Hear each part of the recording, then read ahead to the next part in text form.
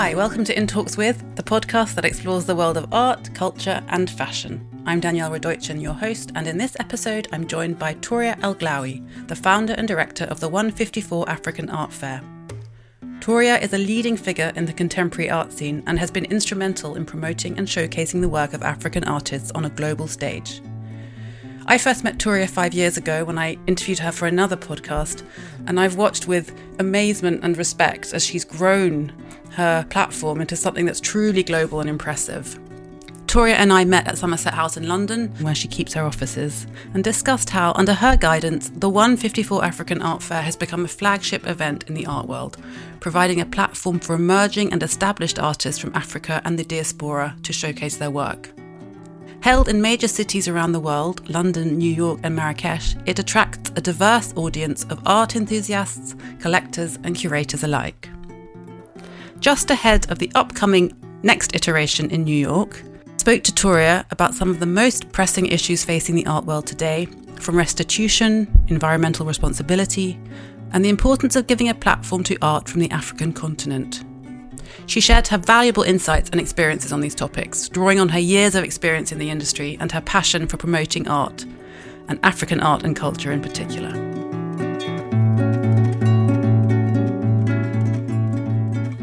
Hi Touria. Hello Danielle. I'm so excited to talk to you again 5 years after we first did a podcast together. I also think you might be the first person I've done a podcast interview with twice. Oh really? I think. I'm honoured. I'm really delighted. How are you? Good. I haven't seen much of you in those 5 years, partly because there was a global pandemic, but also partly because you've been incredibly busy with your 154 Art Fair, which has grown so much and also which recently celebrated its 10th anniversary. Exactly. Here at Somerset House, which is where you're based in the UK, and where we're doing the podcast interview. And it's a lovely sunny day, and it's a beautiful place to be talking in this office here. But tell me how things have been going with the fair since we last spoke, or even in the last 10 years. What are the big achievements you want to shout about? Well, I think one of the biggest ones since we last talked about is probably, launching 154 Marrakesh, which was on the African continent in 2018, which was, I think, after we met. And it was quite a big milestone for us to be able to go back on the African continent and, do this platform in Africa. I think celebrating 10 years, also put everything back in perspective, and, we are trying to understand if, the mission that we started with is still, the mission that we want to continue with, and is, always been about, how that platform was relevant for artists from the African continent and the African diaspora. So it was really nice to kind of have this 10-year review on, where do we go from now, and, how 154 continues to be relevant for artists from, that particular geography or that particular diaspora. So just to remind listeners, so 154 represents one African continent, 54 is the 54 countries in that continent. Exactly. And when we last spoke, so you started with the fairs in London. Was that the first one? Then New York? One, yes. And then now in Marrakesh also. Exactly. And us, during the pandemic, we had the chance to explore Paris for 2 years, which was quite, exceptional in terms of, trying to meet those terms and regulations and COVID restrictions, during 2021 and 2022. And it was kind of a replacement of not being able to do Marrakesh because the borders were closed with Morocco, but in a way it kept us busy, kept us engaged with the new community, understand more about the French market, which was quite interesting for us as well, and in a way it's kept the link with Morocco in a way, because we had so many collectors who were francophone, from Marrakesh, that continued to follow us, in Paris when we were able to do it. But overall, it was quite an interesting, development for us during COVID. I guess most of the big, art events and large grouping of people had limited, possibilities in terms of doing their events. I think with 154 London and 154 Paris, we're able to manage, I want to say 2 fairs a year, during a crazy moment of time where everybody was at a standstill, so it was quite an interesting experience, I'll say. But I think between Marrakesh and Paris, those were like the 2 big milestones, I think, since we last saw each other.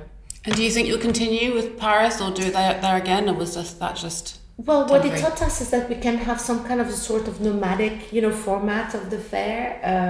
I don't think Paris needs us, really, in terms of that community. It was an extremely interesting moment, but it also made us realize that, there's a lot of other locations where we don't have 154 or access to contemporary African art that we can, maybe do a quick, a pop-up or 2 years type of fair. And it really gave us the blueprint on how to do it, So I think you'll see more about the possibilities to have a 154 present, in a different city, where, we might have been shied in the past to try to launch, full-fledged but that still need access to contemporary African art and, African diasporan art, And so you started the fair as a way of showcasing contemporary African art and bringing it to a wider audience around the world. And a lot's changed since you first started. Do you feel like your core ambitions are the same, or have they moved slightly with regards to a change in perceptions of African art? Or, I mean, you've had a lot to do with that, obviously, but is there a sort of sea change, do you feel, in how things are going? Well, I think there's definitely a landscape that has changed. And as you mentioned, I think there was a major event during COVID and the George Floyd, moment where everybody, took a step to realize that, inclusion, racism, all those things were, important, things to consider that we always considered. We always thought this was the platform and the voice for artists that didn't have a voice. So for us, I want to say that, yes, it was very interesting that the world paid attention, more deeply than before. But we had been in many ways, for, I want to say the last 8 years before the George Floyd event, quite into these sensitivities, into this problem, like we had, in many ways with our educational program covered a lot of those issues, so I want to say that it is interesting that, suddenly the art world is opening up, to have, in a way, the obligation of representation, the obligation of inclusion. And also, I think it benefited a lot to different, artists in general, this trend.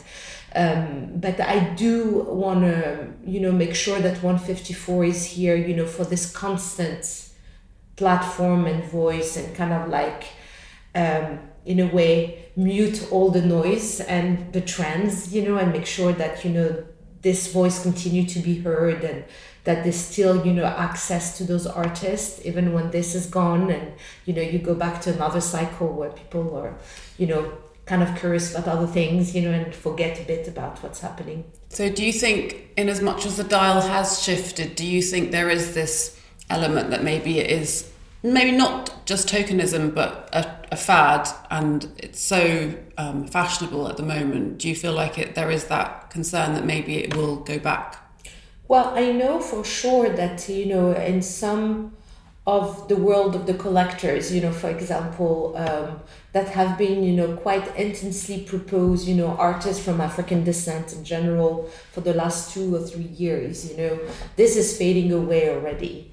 And not because it's less interesting, it's just, there's, curiosity that, is moving to something else. I think what 154 was super strong in doing is that for the last 10 years, 3 times a year, people had to pay attention, no matter what happened, you had at the same time that those big international events, a platform that would present those artists. And I think what it did, it's really making sure that, this voice is there. It has a platform, and it doesn't matter if the shift or, the collectors are presented, other things. And I think there is definitely progress. We can't say that, things are going to change, in the worst, scenario. It will continue to progress.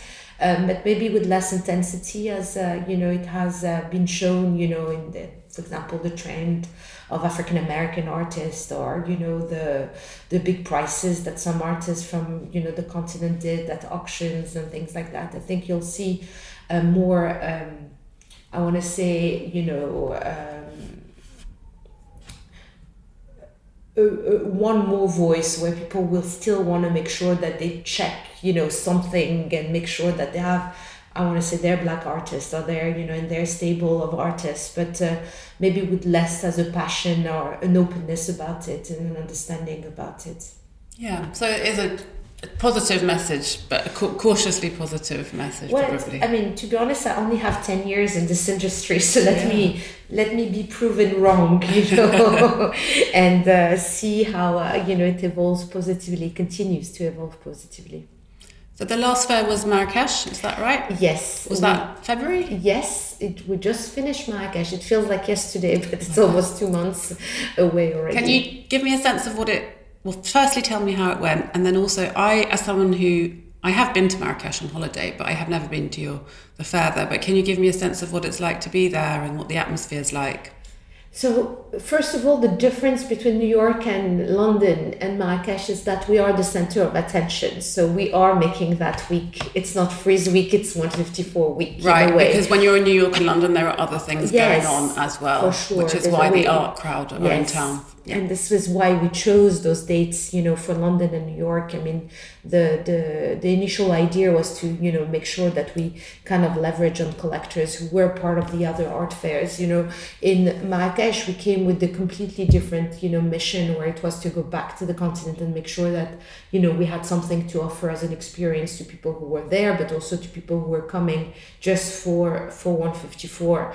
So I think what you would, find very different in terms of visiting Marrakesh as a tourist is that you're really seeing Marrakesh as a, cultural, destination. So it's not about your usual tourist stuff, but rather, engaging with the different cultural platforms, seeing Marrakesh and finding your ways, but to visit, very interesting destinations. So Marrakesh was also a place that had known for almost 10 years a biennale. Unfortunately, that biennale got cancelled, funding issues and other matter that can affect, some budgets, of people supporting the biennale.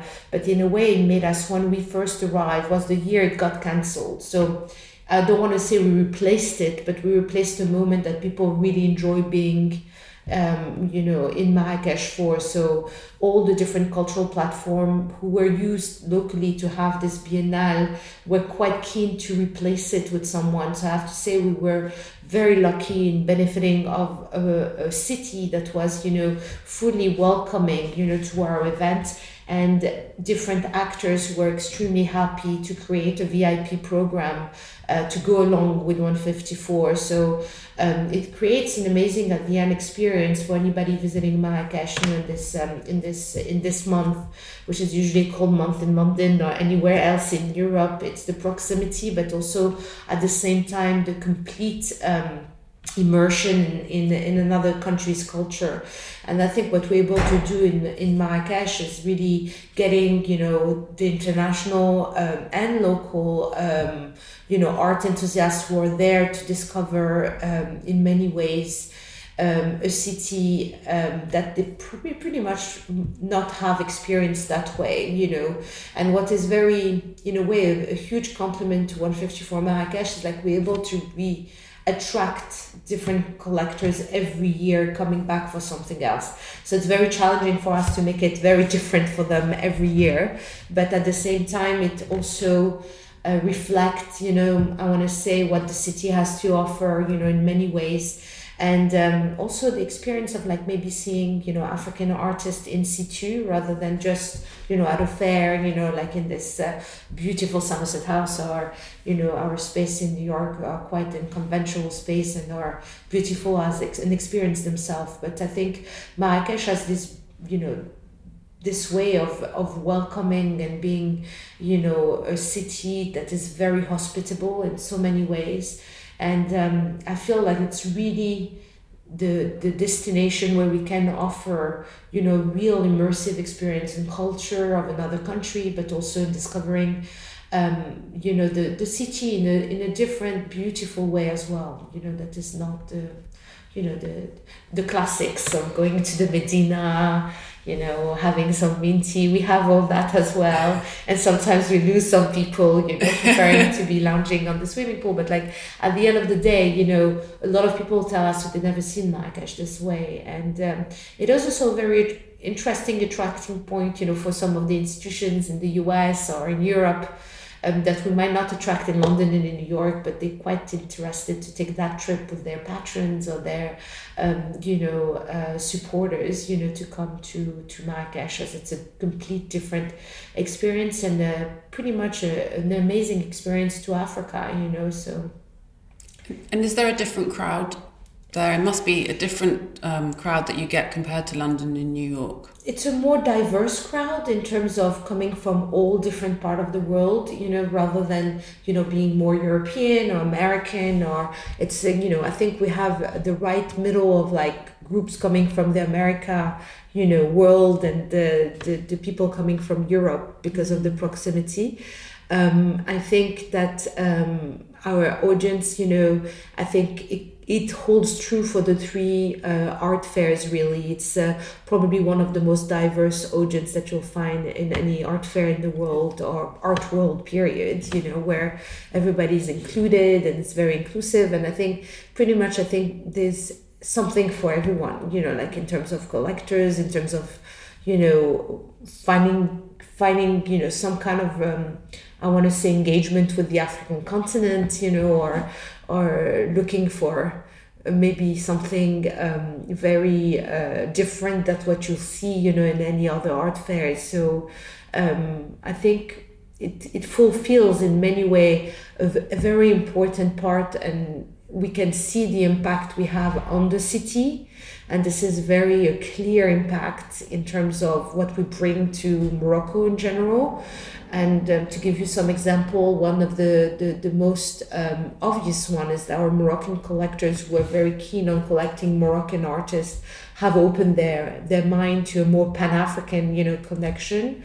And I want to say that from a perspective of the galleries themselves, you know, who were more keen on presenting artists from their own country, have now a larger, broader, you know, scale of African artists in their gallery, even if they're from Morocco or from Ghana or from, and I think this is, you know, I think very humbly I'll say it, but the impact of 154 and having those networks of connections, you know, participating at the fair. Yeah, no, it's hugely important. You also must, I imagine that it must be really interesting to get a different perspective from a different part of the world, from a different part of the art world as well, compared to, say, in New York or in London. And are you talking to people who are based in Morocco and further down into the continent are you hearing about concerns around massive issues that are happening there, whether it's around climate change or the Wagner Group infiltrating in some of those more vulnerable countries, or the new government in Nigeria? You know, you're well placed to hear about these things. It gives us a Pan-African view of what's happening around the world, but also around Africa, around the diaspora. It's true, but at the same time, I think that I want to say, besides a more local election like the Nigerian case, you know, there's definitely some global issues that are, you know, transparent and impacting the whole world. So they impact Africa, of course, the most sometimes because of, you know, having some huge environmental, you know, catastrophes or, you know, issues, and also the restriction that we impose I want to say, on the African continent, when it's still developing and it's still, have not had a chance to benefit about doing their own gas productions and to develop their own economies.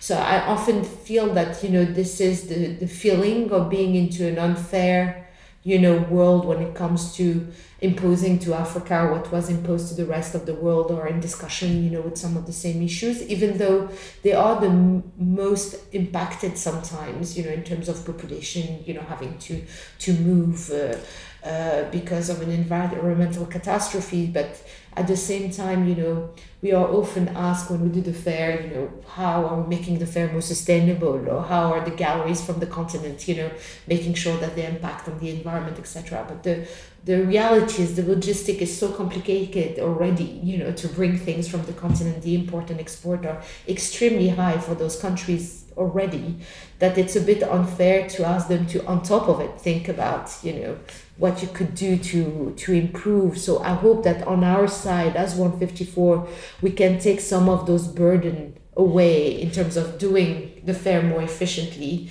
so they can still, have access to being able to present their work, thinking about those, global environmental issues, but at the same time that we are trying to make the fair more sustainable rather than them trying to get there in a more sustainable way, But I want to say that it is interesting to see how we are sometimes thinking, that some issues don't impact the continent in general. Like, they would ask me, how many women artists are there, or like how many, is the question of the environment exactly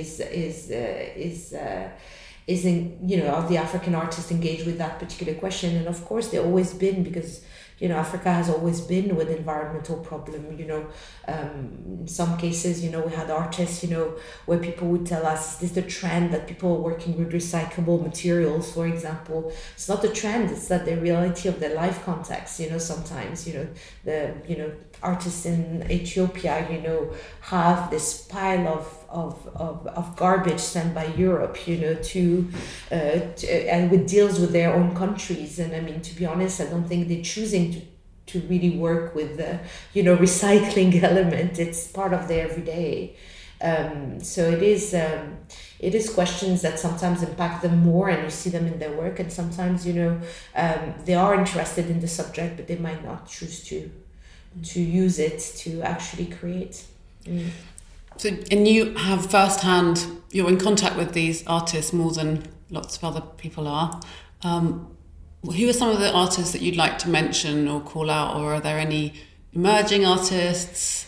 So who's doing well? Who's getting lots of recognition? So who should we know about? Everybody is asking me this question, and I try to stay as vague as possible, just for the only reason that will be unfair for me to call up on some artists rather than others. But I usually like to maybe mention a few artists that will be on the next fair or things like that, rather than calling out. What I know for sure, I can tell you as a general overview, is I think 154 has impacted most of the artists, even the ones who have not been at 154.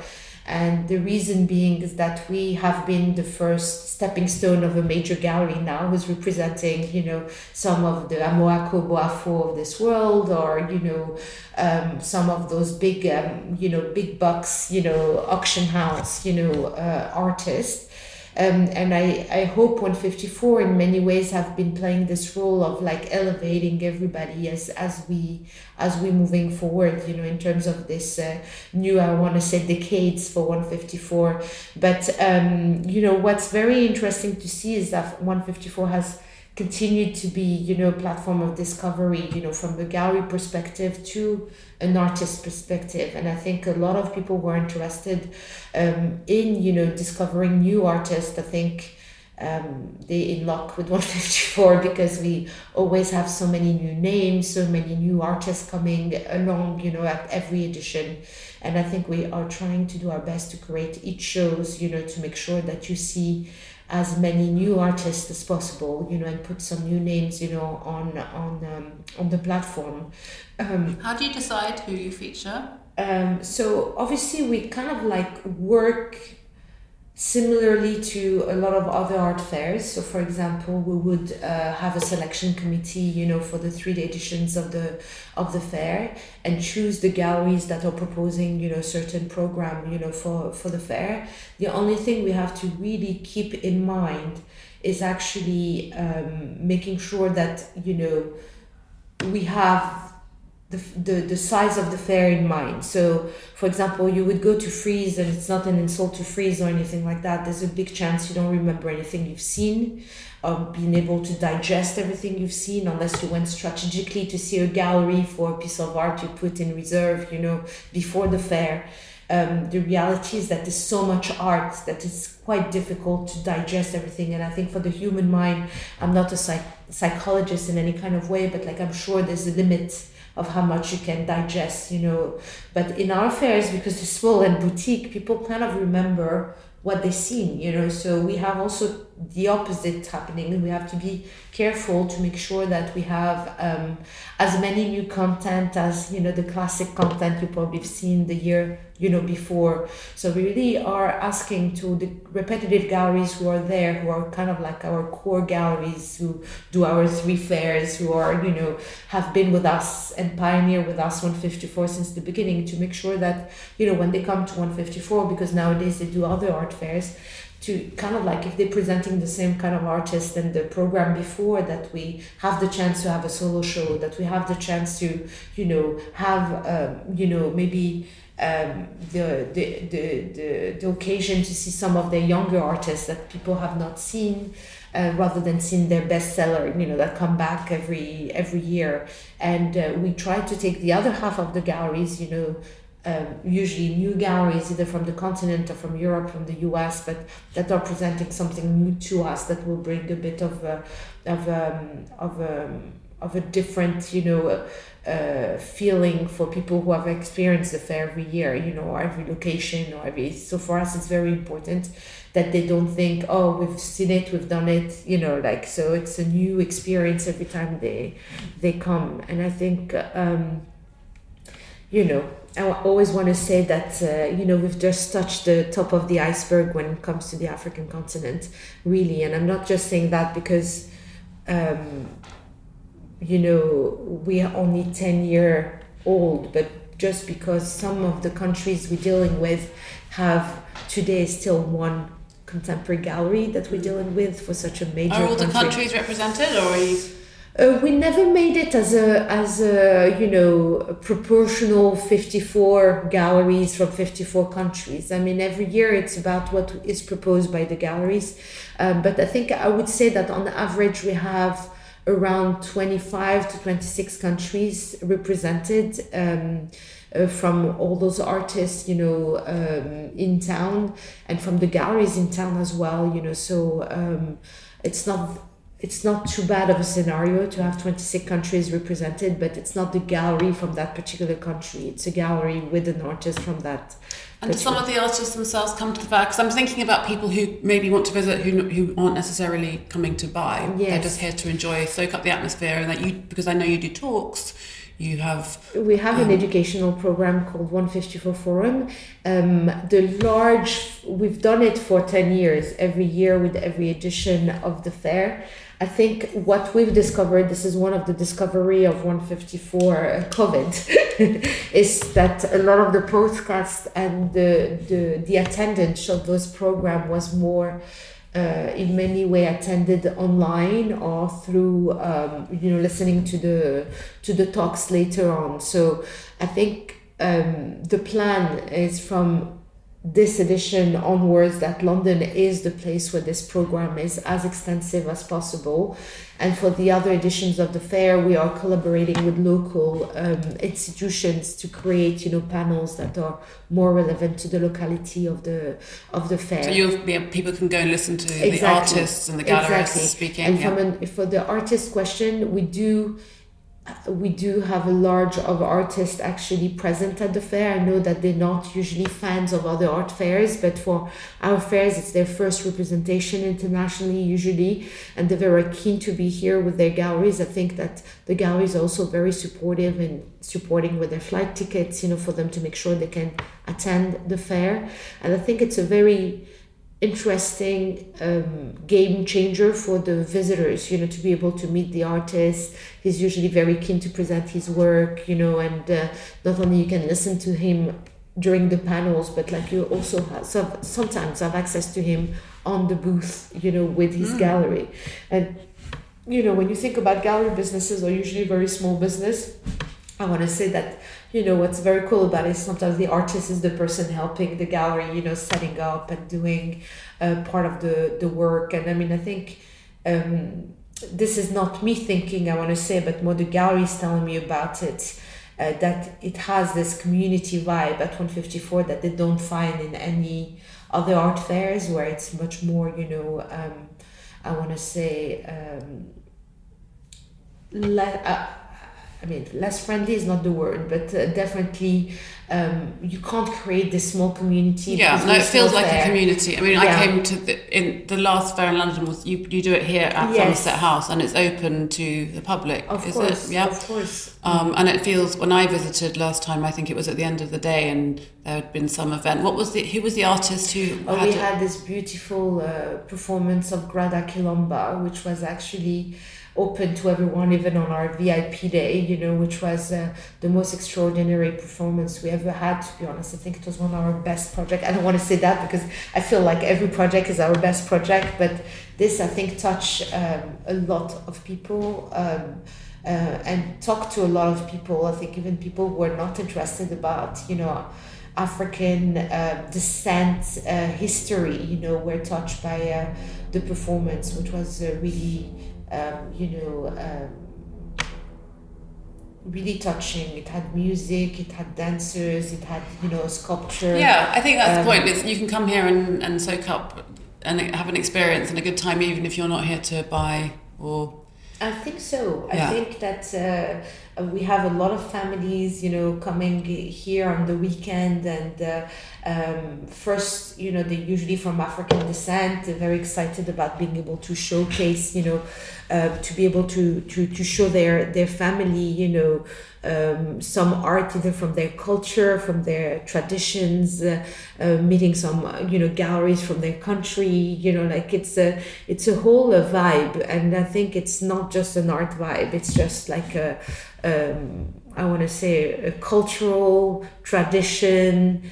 Obviously there's the art factor there, but it's more about, a fantastic African descent, type of event. I think it's very warm. It has a very warm feeling about it, and I think that is genuinely because it comes from you, and you're a warm person. And honestly, I think you're very good at spreading relaying some that.